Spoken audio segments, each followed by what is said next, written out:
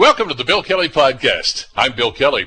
Well, the federal election campaign heads into top gear with 1 week to go until the official polling. What should we be watching for in the final days? Well, we'll talk about that. Another new variant of interest named Mu has been detected here in Ontario. How worried should we be? And anti-vaxxer protests at hospitals are being called out by several groups. That includes NDP leader Andrea Horwath, who's calling on Premier Ford to stop the mobs. She's proposing we create safety zones around hospitals and other businesses where protests have established, and it has escalated into harassment. Dr. Amit Arya joins us to discuss all of that. It's all coming up in the Bill Kelly Podcast, and it starts now. Today on the Bill Kelly Show on 900 CHML. Let's talk about 1 week from today, voter day, election day, to find out just what we're going to do, who the Prime Minister is going to be, and whether it's going to be a minority or majority government. The numbers haven't changed a whole lot in the last couple of days, and I'm wondering about people's attitudes. As a matter of fact, if we look at some of the overnight numbers, we see that the Liberals continue to hold a slight lead. Justin Trudeau continues to be the preferred choice for Prime Minister, among others. And as you might have expected in this last full weekend of campaigning and going back and forth, well, they were taking shots at each other. Mr. Trudeau slammed Conservative leader Erin O'Toole on his stance on gun control. Erin O'Toole specifically made a promise to the gun lobby that he would reverse our ban on military-style assault weapons. That's why the gun lobby is busy out there campaigning to make sure that people vote for Erin O'Toole so that he can keep his promise to them. That's not what Canadians want. So, is it having any impact at all when we look at some of these numbers, and what can we expect to see, 1 week from today? Glad to welcome back to the program Dr. Laurie Turnbull. Dr. Turnbull, of course, is the director of the School of Public Administration at Dalhousie University. Doctor, always a pleasure. Thanks so much for the time today. Hi, thanks so much for having me back. Do you see any trends here? I know we've seen the numbers pretty much the same, give or take 1 or 2 percentage points, but for the last couple of weeks and through the Sunday numbers that we looked at here, the Liberals starting now to develop a lead. Are any conclusions you can draw so far from what we've seen? I mean, we can see that it's a pretty, this is a sort of two-way race here, where, I don't think we're going to see a big momentum takeover where one party becomes really out front, right? I think if that was going to happen, it would have happened. At this point, we're past the debates. We're past the point of platforms. Even the costing is all done. And so now it's about getting the vote out and about the leaders really kind of being present in the ridings that they think might flip. But I don't think we're going to see any, major takeover from one party to another. And so then the question will be, who actually comes out to vote? How effective are the parties going to be at mobilizing, particularly any new voters for them, right? To be able to kind of really change the terrain by introducing voters that maybe have never voted before. So now it's down to the wire. This is a stress time where they're all okay, how can we make sure that the machine gets everybody out? And that's one of the unsung parts of campaigns, isn't it, really? That's the stuff that's going on in the back rooms to get the vote out. It's one thing to get a lawn sign put on somebody's property, and it's another one if, when you're knocking on somebody's door to say, yeah, I'll vote for you probably. But to actually physically get them out there to vote is a huge enterprise. Oh, yeah. And how you might have to try a few times, right? You might have to go to somebody's door more than once to make sure you've got their vote. Then you've got to go again to make sure they show up and vote. It can be enormously, hard work for a party, for a candidate, a leader to be able to mobilize even one vote. And when we're thinking about doing this across 338 ridings, and they're really, really focusing again on those ridings that they think are possibly going to flip in their favor, it's so stressful. And then in the afterward, you can imagine people sitting there thinking, if we had done one more thing, if we had tried, maybe it would have changed things. It's so raw and frustrating. But that's where they're at now. I think it's just sort of making sure that people come out as they said they would. There's always a fear, I think you and I talked about this just after the writ was dropped, once the campaign starts, that the people in those riding associations, the grassroots, the ones that are literally knocking on the doors, that they don't screw up, because that can really drag a campaign down if they have to, all of a sudden, the leader has to go on defense. And we've seen a few examples of that already. We had the Liberal candidate from New Brunswick, I guess, last week, that was talking about a housing tax, and they said, no, I don't know where it got, that's wrong. Mr. O'Toole was dogged over the weekend by a couple of candidates. One of them he had to drop because of alleged, Islamophobic comments that were made some time ago, and on it goes. And then, of course, there is the soon-to-be published book from Jody Wilson-Raybould, which is an expose by all intents and purposes. Up here to read some of the excerpts from the Globe and Mail. Do these things really have an impact on voters, or have they pretty much made up their mind anyway? Yeah, it's interesting. Like, I think, like, for the parties, they want the focus to be the leader. They want the focus to be the party brand.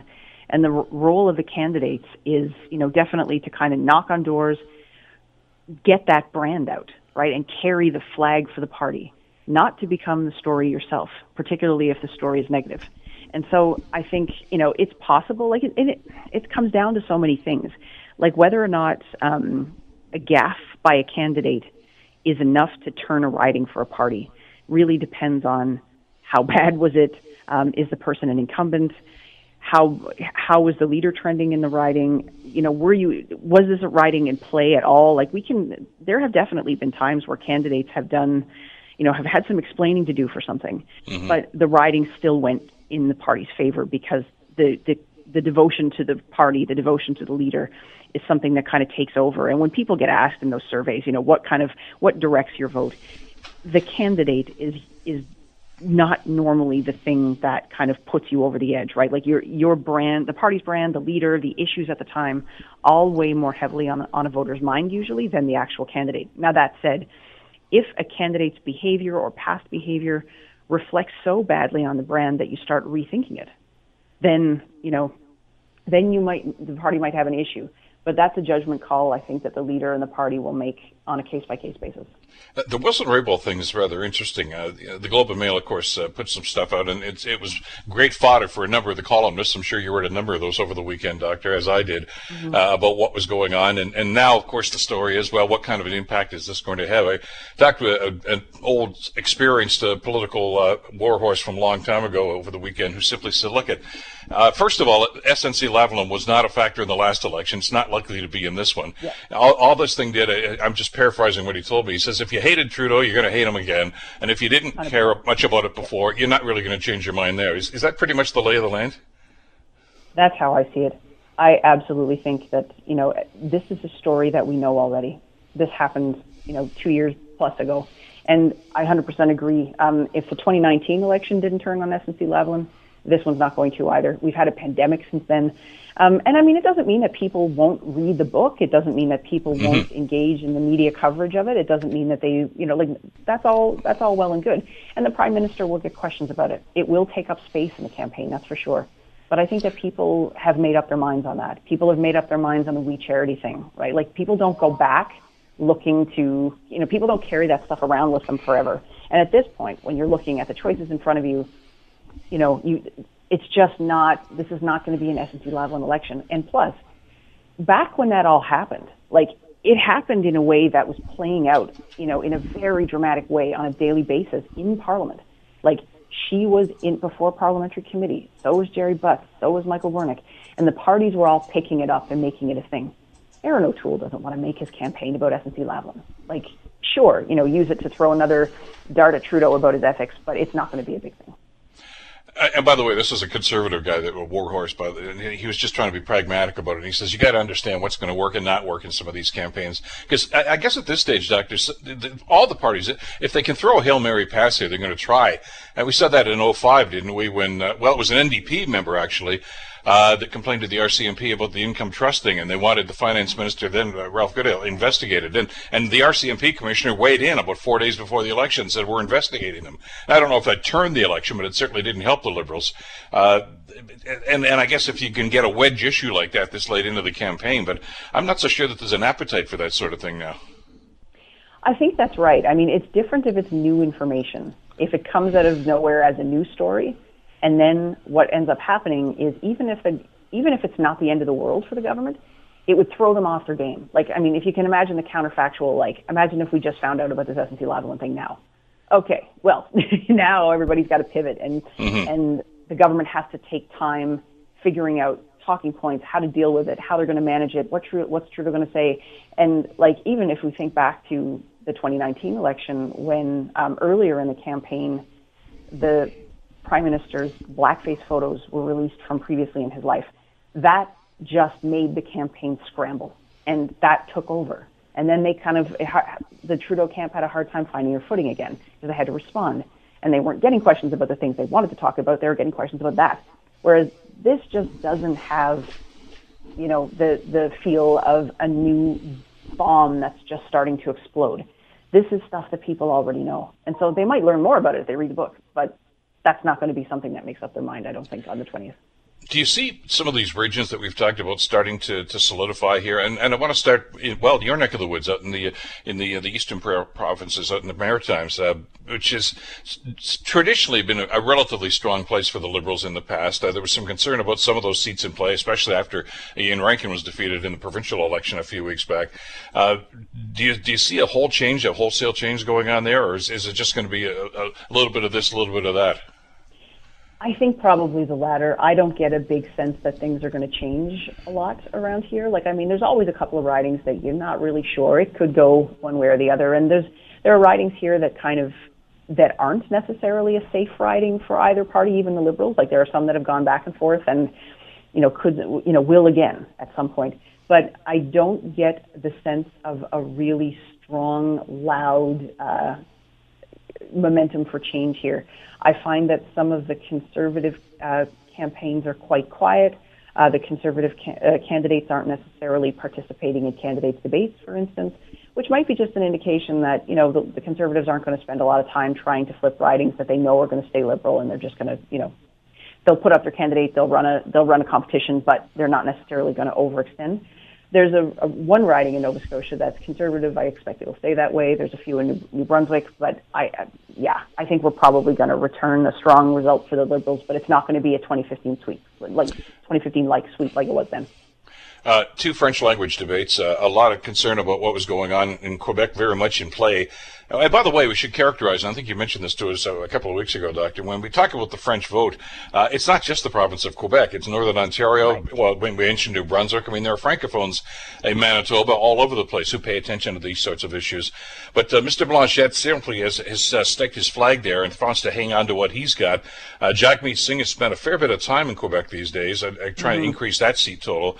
How do you see that one playing out? Yeah, definitely Quebec is somewhere where all the leaders are focused as possibly having a chance at either flipping a riding, or they want to make sure that they're hanging on to what they have. Jagmeet Singh, I think, has a lot of potential, because when we think back to 2011, when Layton formed the official opposition, which was, obviously the absolute success point in the history of the NDP federally, he did it largely on the support of Quebec, who, he was able, by virtue of saying the right things about Quebec's place in Confederation and being sensitive to those concerns and appealing to Quebecers on a personal level, I think. And then also, the NDP shares space ideologically with the Bloc Québécois in terms of the support for the welfare state and the role that government plays in your life. And so there is some movement there. There is some potential movement that could happen toward Jagmeet Singh from the Bloc if he's able to appeal. And he's got, Ruth Ellen Brosseau is running again. Mm-hmm. There could be, I don't think it's going to be an orange crush again or anything, but I think I wouldn't be surprised if Singh picked up a few seats. I wouldn't be surprised if O'Toole lost a few. And we saw in the French language debates that Trudeau was really focused on Blanchet. And as you say, there are French speakers all over the country, but Blanchet's focus is Quebec. And, sure, there's no votes for him outside Quebec. And so even though Trudeau has to think about the French-speaking voters who are living outside Quebec, Blanchet doesn't. And so it's a very, interesting to see them have those conversations in the French language debates, given that their constituencies are totally different.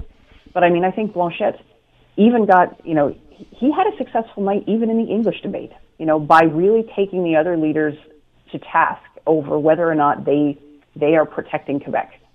And so, just really interesting to see how those debates played out. Now, looking at the poll numbers, I don't know. It doesn't look like the debates had, produced much for anybody except Trudeau. It looks like Singh lost a couple of points and O'Toole's stuck around 30.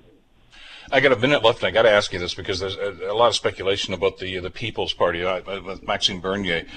They're, last I saw, 5.5 or 6% point, which, they're not a threat as far as, they're not going to form government. But are they going to be a factor? I mean, the tendency right now, Doctor, seems to be that anybody who's considering or is now intent on voting for that party, it's probably a vote they're taking away from the Conservatives. Is it that cut and dried? I mean, that seems to be what it looks like as O'Toole is pulling, he's trying to define himself as a progressive, he's trying to pitch a larger tent, and so he's leaning in a direction that may find some of the farther right in the Conservative tent feeling left out, and maybe they will look to find a home in Maxime Bernier's party. Whether or not that actually has an effect, on a riding-to-riding basis, I'm not sure. It depends, right? Like if it's a really strong Conservative riding and they're winning by more than enough, and they lose a few points to the PPC, it doesn't matter. If it was and conversely, if it was a riding the Conservatives weren't going to win anyway, it doesn't matter. It's a question of whether in those close ridings, PPC could actually drain support enough that it starts to affect O'Toole's outcome.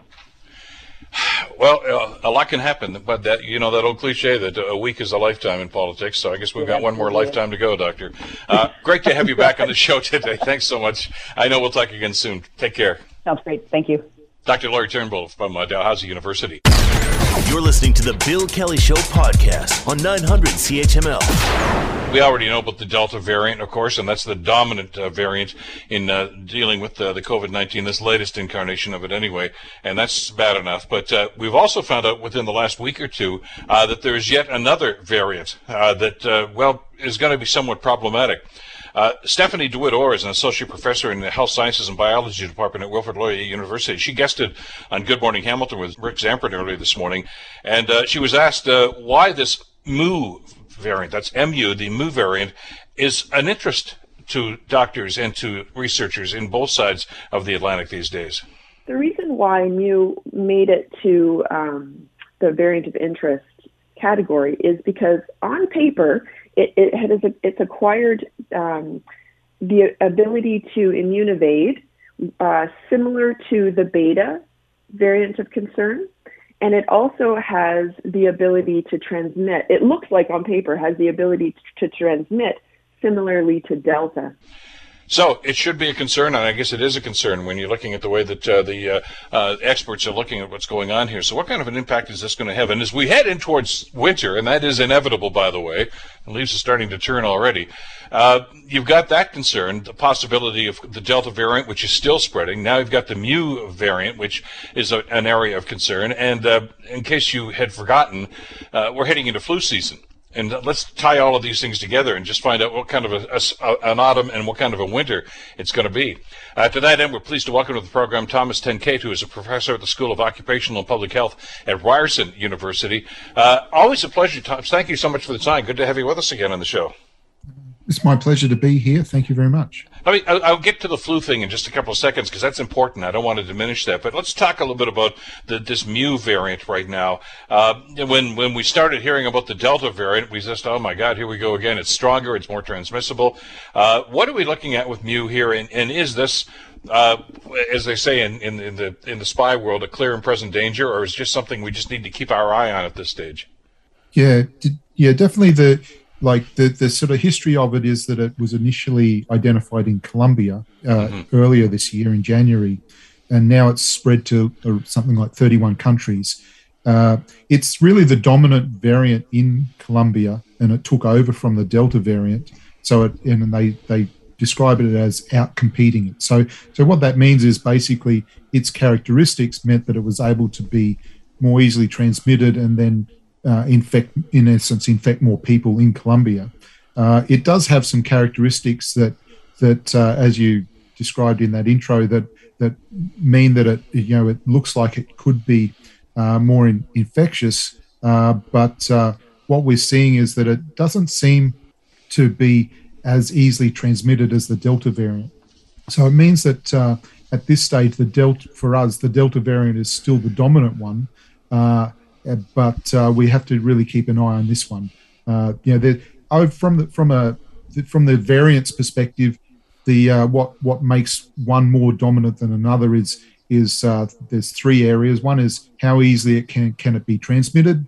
Does it cause more severe illness than its competitors, and also how effective are vaccines or other treatments against it. And so at this stage, the Delta variant is winning on all those three categories, but the Mu variant might be able to sort of be more effective in regard to evading vaccines or other treatments. Professor, how did these things start in the first place? I mean, we had COVID-19, and now the Delta, and now we've got Mu going on. Is this an ongoing process right now? Mutation is just a regular occurrence with these things? Yeah, definitely. The original sort of COVID virus, what they now describe as the wild virus. Then we've had variants that they're using the Greek letters, the alpha, beta, gamma, delta. We're up to Mu now. They're all variants or basically mutations that are becoming dominant in particular areas. And so at this stage, we're around the world, there's been thousands of different variants. What are mutations? Where basically the virus is mutating in a way to try and be more easily transmitted, and sort of, its role in life is to try and infect as many people as possible, and the way it does that is by keep mutating so it can infect more people. And so that's what's happening around the world. It just means, but from our perspective, our local conditions might mean that certain variants take hold more than others, and for us, the Delta variant is the one that's taken over from what was previously the Alpha variant. Is there an inevitability here that the in this case the Mu variant is going to continue to grow, or you mentioned it's competing right now with the Delta variant, and the Delta variant is dominating at this stage. Is there a possibility that the Mu variant may not become much of a factor at all? Yeah, definitely. We're still seeing the other variants, the alpha and the beta as well, and what are the variants of concern, and then they put this one under the title of variant under investigation or variant of interest, because they're saying, well, it has some characteristics that mean that it potentially could start to outcompete the Delta variant, but at this stage, it isn't, and until it starts to take hold more, we won't call it a variant of concern. And so at this, it's one of those things where, depending on various local factors and combined with its own characteristics, predominantly for this one, and all of these variants, if you think of them as being like a little landmine with lots of spikes, it's basically the proteins on the spikes and the spikes help penetrate into our cells. And so it's that sort of that combination of genetic factors in regard to the proteins on these spikes that make the difference or characteristic of the actual variant itself, and how easily it can either be infect someone, or how it can be affected, it itself affected by the vaccine. So until we sort of know more about it, it's definitely it's definitely one of the variants we have to keep an eye on. Let me ask you about the efficacy of the vaccines, because that's raised every time we talk about a new variant, in this case the Mu variant. If I understand it with my rudimentary knowledge, I think we all know more about vaccines and all sorts of things like that, coronaviruses, than we ever wanted to know about, but it's our life, I guess, these days. But the vaccines that we're dealing with, Pfizer, whatever it might be, were basically, I guess, based on the Alpha variant, and we've moved down the list, as you mentioned, considerably. At what point do you get concerned that, well, these vaccines may not be effective against this, or is that always going to be a factor? The vaccine is the vaccine, no matter what the variant is. It really, like as we, if people think about, and you talked previously about the seasonal flu, each year there was a different flu shot, because the new flu variant was substantially different enough from the previous one to mean that we needed a new vaccine for it. And so at this stage, the current vaccines, the COVID vaccines, are they're finding that they are effective against the variants of concern that we've had so far, but this new variant, based on the initial say lab work that's been done is showing that it might be the first one where if it does take over, it could be the one that means that we might have to have a booster shot that is specifically reformulated to address it. So definitely, as the viruses keep mutating and we have these different variants, depending on how different they are in regard to their own genetics and this aspect about the types of proteins they have, means that we have to sort of keep seeing how effective the current vaccine is. And that discussion's ongoing, isn't it? I mean, the people that got boosters when they were kids, against rubella and smallpox and all these sorts of other things. I guess there's a body of work there to determine, they're good for X number of years, and then you probably have to get a booster. We're still working, I guess, on how that's going to impact the coronavirus. So the idea of this third shot or booster shot, I guess, Professor, seems to be gaining a lot more steam, especially with the discovery of more variants.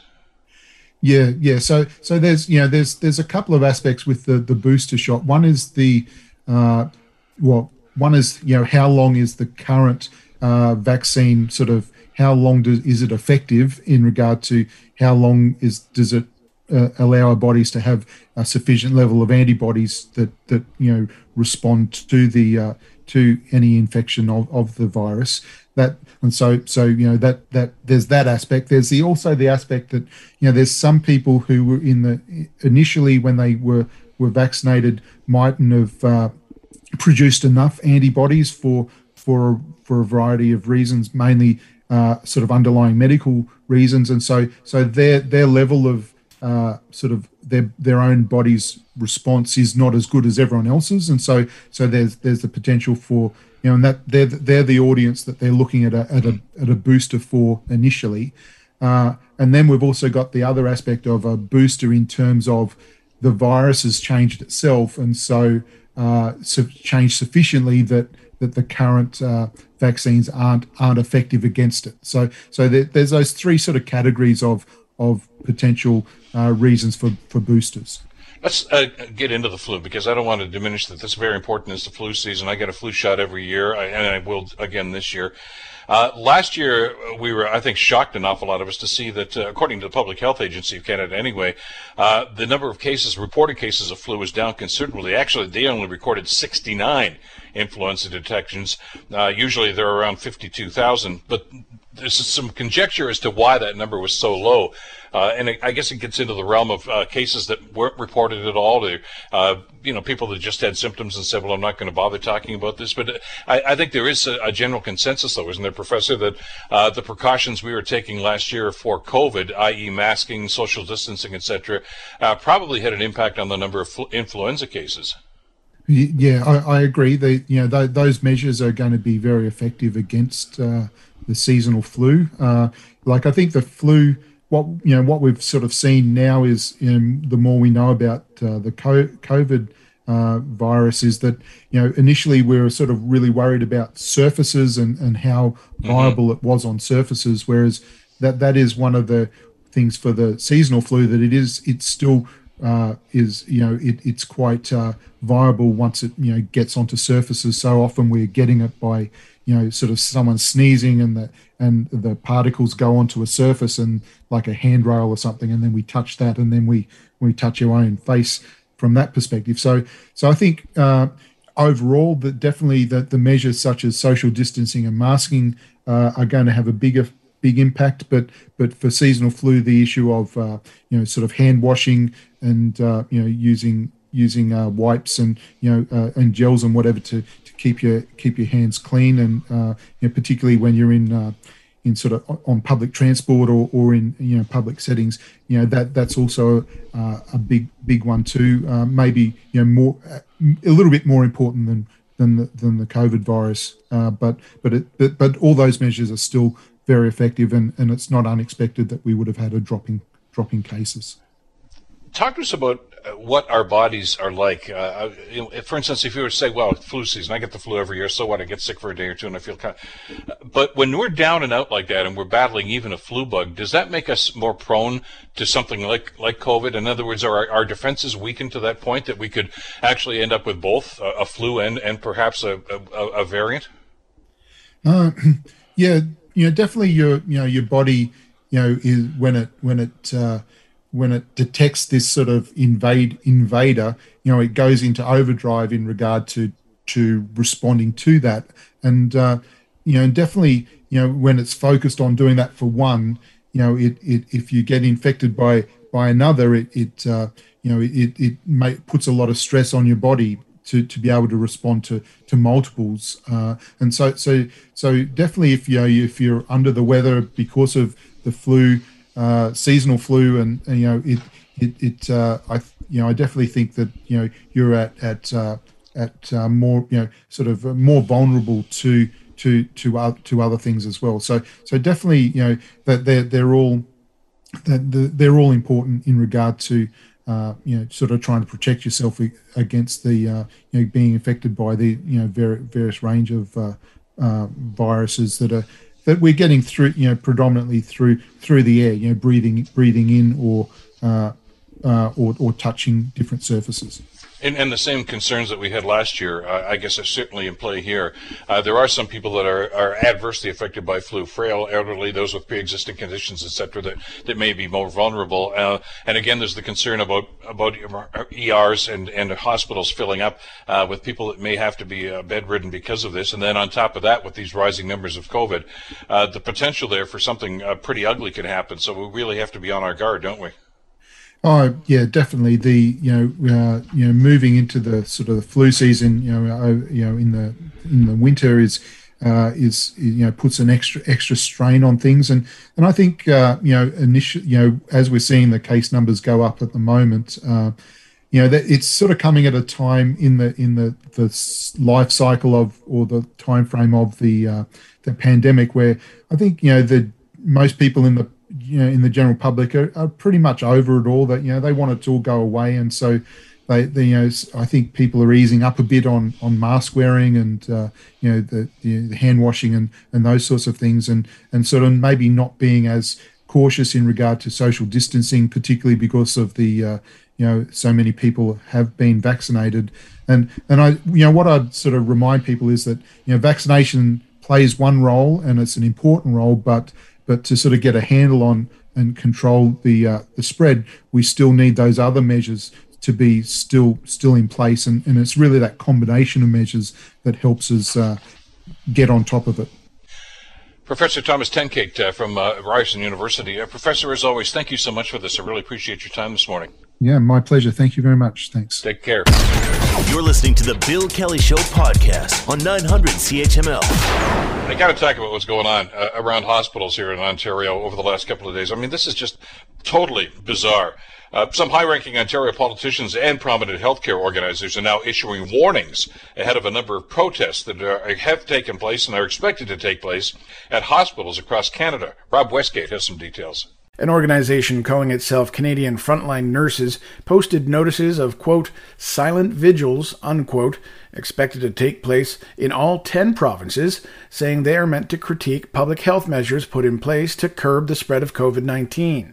Organizers of the demonstration say they want to take a stand against what they call tyrannical measures and government overreach. However, the Registered Nurses Association of Ontario and Ontario Medical Association issued a joint statement strongly condemning the planned disruptions. Rob Westgate, The Canadian Press. Well, if you saw any of the video of these over the weekend, these are not silent protests. There's some insane stuff that's going on here. And people are legitimately worried and concerned, as they should be, for their own safety and for the safety of doctors, nurses, and patients. Joining us to talk about this is Dr. Amit Arya, who is the co-founder of Doctors for Justice and Long-Term Care and a palliative care physician. Doctor, it's always a pleasure. I wish we were talking under better circumstances. I'm flummoxed as to what's going on here. Yeah, I mean, I can't agree with you more, Bill. I'm really very disturbed too, more disturbed than I could even put into words. And I understand that people have the right to protest, but if this protest is leading to the obstruction of care for vulnerable patients who are sick, or when people are abusing health workers who are caring for the sick, we can see that these people have just lost their way. I mean, we need to be respectful of hospitals, which should be an oasis of care and compassion. Well, and that's the twisted logic that I think is at play here. And I mean, we've seen some bizarre stuff. One president suggesting you inject bleach, and then you got some other people here that are using some deworming toxin, I guess, to try to. And that's the weird thing that's going on. But why, in God's name? And it's a rhetorical question, I guess. Would they figure that let's go protest in front of the very people that are saving lives during this pandemic? The last time I checked, the doctors, the nurses, and certainly the patients are not the ones that said government policy. Those are the people at Queen's Park. Yeah, so you're absolutely right, Bill. There needs to be a safety zone outside of hospitals, and that needs to be done immediately. They need to take action, once again, to protect vulnerable patients. I mean, I have people who are getting cancer chemotherapy coming in to seek care. I have people who are older adults with dementia, family members coming in to see their loved ones who may be at the end of life, perhaps at the very last time. People who are pregnant in labor coming in to seek care. So this is absolutely the wrong place to target. It should not be targeted. And if you're upset at what policies are out there, absolutely. I think we should all have a right to peaceful protest, and that should be outside the government. So Queen's Park would really be the place to go. I'm over, when I see some of this stuff, and I know people, and you and I have talked about this in the past. I mean, there are some, I guess, consequences that we really can't do a whole lot about the pandemic and lockdowns, and one of those that you and I have talked about in the past, of course, are the number of elective surgeries that have been put off and other treatments that have been put off because of this, and that's regrettable. But now they're trying to make up for that. They're trying to get back on track. I was just talking to one individual who's actually due for a procedure later on this week. And he's very nervous about having to go through, to use his phrase, doctor, I don't want to have to run through a gauntlet of crazy people to try to get into the hospital for the treatment that I need for my condition. It's not supposed to be this way. Yeah, I mean, absolutely not. I'm hearing from, other hospitals in Ontario, sort of similar stories about patients where patients are being told to arrive early, to plan for disruptions in traffic, perhaps not being able to find parking in an ideal location. And that's absolutely not appropriate. There needs to be a law that designates sort of, once again, a safety zone outside hospitals. And I think the time is now for our politicians here in Ontario to step up, protect health workers and sick patients. Once again, we can protect people's right to protest, but when your activism is actually leading you to scream at patients and harass health workers, it's clearly misguided and you're on the wrong side. I know that the one group that I reported just talked about there was concerned nurses, and I'm not quite sure exactly who those people are, but they said they were concerned about some of the policy decisions, and again, those are reflective of what we get from the Chief Medical Officer of Health, as you mentioned, and certainly the elected officials and governments at Queen's Park in situations like that. But when I see some of the pictures and some of the video of this stuff, Doctor, an awful lot of the people that are out there yelling and screaming with placards don't seem to be talking policy. They don't want vaccination. They don't want vaccination passports. That seems to be a single-minded issue at this stage for an awful lot of these people. Yeah, so, I mean, I think it's a reminder to everyone how as health workers, we haven't just been battling, this deadly virus, but we've been actually battling a lot of misinformation that is circulating out there. And, through that, we've still been treating people, whether they've been vaccinated or unvaccinated, with COVID-19. We still care for people, even if they hate us, and that will always continue. But I think we need to do more, and I think, by saying we, I mean the government actually needs to do more to get people vaccinated. Unfortunately, with these anti-vax protests, the bigger picture here, Bill, is being missed. These anti-vaxxers are actually just a very small minority of people who are unvaccinated. I mean, here in Ontario, I can give you an example that we have 380,000 people who are still unvaccinated. And those people are, of course, at much higher risk of serious illness and death from COVID-19. And many of these people still have access issues. They still have simple questions. They're not violent. They're not showing up in front of hospitals. So we need to still keep our eye on the fourth wave, which is the bigger problem here, and actually get as many people, vaccinated as possible. Well, and that's the irony. I mean, these very people that are not vaccinated are making themselves more prone to, the Delta variant, maybe the Mu variant, which is on the horizon. There are legitimate cases in Ontario already. And as we've been talking about earlier in the program, Doctor, we're heading into flu season right now.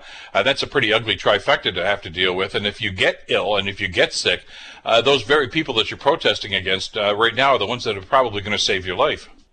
Yeah, and we'll continue to do so. I'll just be very clear. I mean, there's no conspiracy or there's no hoax around COVID-19. We'll always be there to care for people regardless of their vaccination status and regardless if people hate us. We just want to save people's lives, and that's our only intention. And honestly, even when I see anti-vax protests, of course, I'm very upset at the location and the harassment of my colleagues and, harassment of vulnerable patients and family members who are simply trying to come into hospital. But once again, other than that, I have nothing but compassion for this group of people. And that might sound odd, Bill, because I think a lot of people are angry at anti-vaxxers and are blaming them. But I will say again, shaming and blaming is actually not the right approach. We just need to create that safety zone and protect our hospitals. Protect these places where people are just simply coming in to seek care. But then we need to deal with why people are so angry and upset and deal with the misinformation to get people vaccinated. I learned a long time ago in this business that I'm in, Doctor, that it's very, very difficult to try to apply logic to illogical decisions. But I've tried to get my head around this. Why picking hospitals to stage these protests, and what that has to do with vaccinations or not vaccinations is where there's a huge disconnect here. But and for that to pick that, and I understand. I mean, I've talked to a number of people who have been involved in labor organizations, for instance, over the years, and they say, yeah, we want to maximize our protests, so we want to make sure that we get visibility. I get that. But this is the wrong place. I mean, these are people that need, the frail, the elderly, other people. My concern is, talking to some of the folks in healthcare around here, they're concerned about staffing levels again. I mean, and you've talked to us in the past about burnout in many of these facilities because of the last 16 or 17 months. Some of these people now are going to say, I don't want to cross those lines. I'm not going to work today. And that's going to have an impact on staffing levels within the hospital itself. Yeah, I mean, absolutely. And that's where, we need the government to come back, the Ontario government, to reconvene the legislature and take action on this issue, which is, endangering people who are working in hospitals as well as patients. And I'll add another sort of, part of these protests. Of course, I'm saying it again because I don't want anybody to feel that they can't express their opinion, which is a fundamental right in this country. But once again, we don't need to do it outside of a hospital. It's not appropriate in that location. And I'll add something else, Bill. I'm also seeing this frightening rhetoric emerge with these protests. I mean, some of it is violent. I just saw this morning that there was somebody who was going to go to the protests and sort of saying that they would bring guns and break into the hospital or raid a hospital to prove that COVID was fake. So obviously violence should not be tolerated in any way, shape, or form. I think we can all agree on that. And the other part of this that is absolutely shameful that I will add is that there is an undercurrent of actually racism and anti-supremacism. Actually, no, maybe I phrased it wrong. It's not an undercurrent. It's actually quite overt. Where we're seeing some of these protests, people are holding up swastikas. They're comparing vaccine mandates to 1930s Germany, and obviously that is something that's absolutely awful and shameful. And I stand with with many of my colleagues who belong to the Jewish community. I see patients who are Holocaust survivors. I stand with all of them in condemning that unequivocally. Well, yeah, it tells me that the rhetoric that we're hearing here about, well, we're concerned about policy is a pretty lame excuse. I mean, this is bordering on anarchy, and these are people that just are trying to just get out there and stir the pot, and it has nothing at all to do with government policies or vaccinations. I've got a bit of a problem, and I guess a discomfort with that term about mandatory vaccinations, because as we've discovered on this program, the government policy that's in place right now is not mandatory. Mandatory means, you get this, or we're going to hold you down and make sure you get. You can choose not to, as these people probably have. Some of them have. It's just that there are going to be certain ramifications to the choice. Just as life is all about choices, but the choices once made, you have to deal with the ramifications of that. Nobody's forcing anybody to get vaccinated. They're encouraging it, but they're not forcing them to. So for them to be going off the deep end about this is really, I think, misunderstanding exactly what the intent is here. Yeah, and speaking about vaccine certificates specifically, I mean, where we sort of limit freedom of movement and sort of want to limit unvaccinated people from entering indoor locations. I mean, the government actually already limits our freedom of movement, Bill.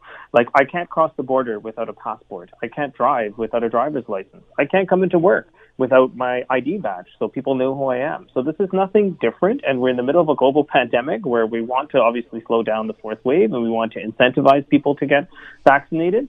So the vaccine certificate, and obviously we've talked about vaccine mandates, Bill, I believe, for health workers, for educators. These are kind of no-brainer type of policies which are meant to protect everyone. Well, I just fear that these people are looking for confrontation. They're not looking for changing a policy or anything else. And it's taking it to the nth degree. And God knows we've seen, especially in this last year, whether it's in Washington or Ottawa or Toronto or any other number of places, Doctor, how this can get out of hand so very quickly. And we don't want to see that happen in this situation. And what's even more troubling, as you mentioned at the beginning of our conversation, is with this happening, and with the attention being paid to this, we're taking our eye off the ball. We've still got a variant out there, another one that we're dealing with now too, and we've still got a lot of work to do to try to get over the hump. I mean, the experts and medical officers of health and others are telling us this is going to be a pretty tough winter, and we've got to understand that. And understand the fact that we've got to stay with what we're supposed to be doing here vis-a-vis masking, and I know some people are even concerned about that, and certainly with vaccinations. Because if we don't, we don't want to go back, I think, to the days, those ugly days where we had overcrowded ICUs, and the numbers are indicating that's still a possibility, if not a probability. Oh, yeah. So you're exactly right. I mean, the numbers are predicting that, we may reach thousands of cases, actually, by October, and our ICUs may actually surpass what they were in the third wave by October if we don't take action. So that's absolutely what we have to do. We have to, of course, keep our hospitals safe once again, but we have to move on beyond this. I'll say it again. There are 380,000 people in Ontario who are over 60. Sorry, I missed that point when I mentioned that stat before, Bill. 380,000 people over 60 who are not fully vaccinated. And these are not the people who are showing up to these protests, as we can clearly see. We need to make sure we have a targeted vaccine campaign, get out some positive science-based information to counter the misinformation that's circulating, perhaps even go to door to door offering people the vaccine, because many people don't have that ride. Some people don't have internet. They may have questions, and get as many people vaccinated as possible. That should be our priority at this time. And I fear, like you, once again, I mean, with especially the media, we're focusing all attention on this very vocal minority of people that is unvaccinated. We have to also look at what's going on with the fourth wave as our priority. Doctor, we want to thank you once again for taking some time for us today. I know it's a very busy time for you, as always, but it's a message that needs to get out there. And I totally agree. I think it's time our elected officials did more than just send tweets out this. They're going to have to take some action on this to make sure that the people that are putting their lives on the line to save lives are going to have the protection that they need. Certainly it's a story that we're going to continue to follow. Thanks again, Doctor. Really appreciate you talking to us today. Yeah, thanks for having me, Bill. Take care. Dr. Amit Arya, who is the co-founder of Doctors for Justice and Long-Term Care, and of course he's a palliative care physician. And I feel for the people that are trying to go to work and trying to do their jobs. And it's not just dealing with people that have, COVID. The people that have cardiac problems, people that are dealing with diabetes and kidney issues.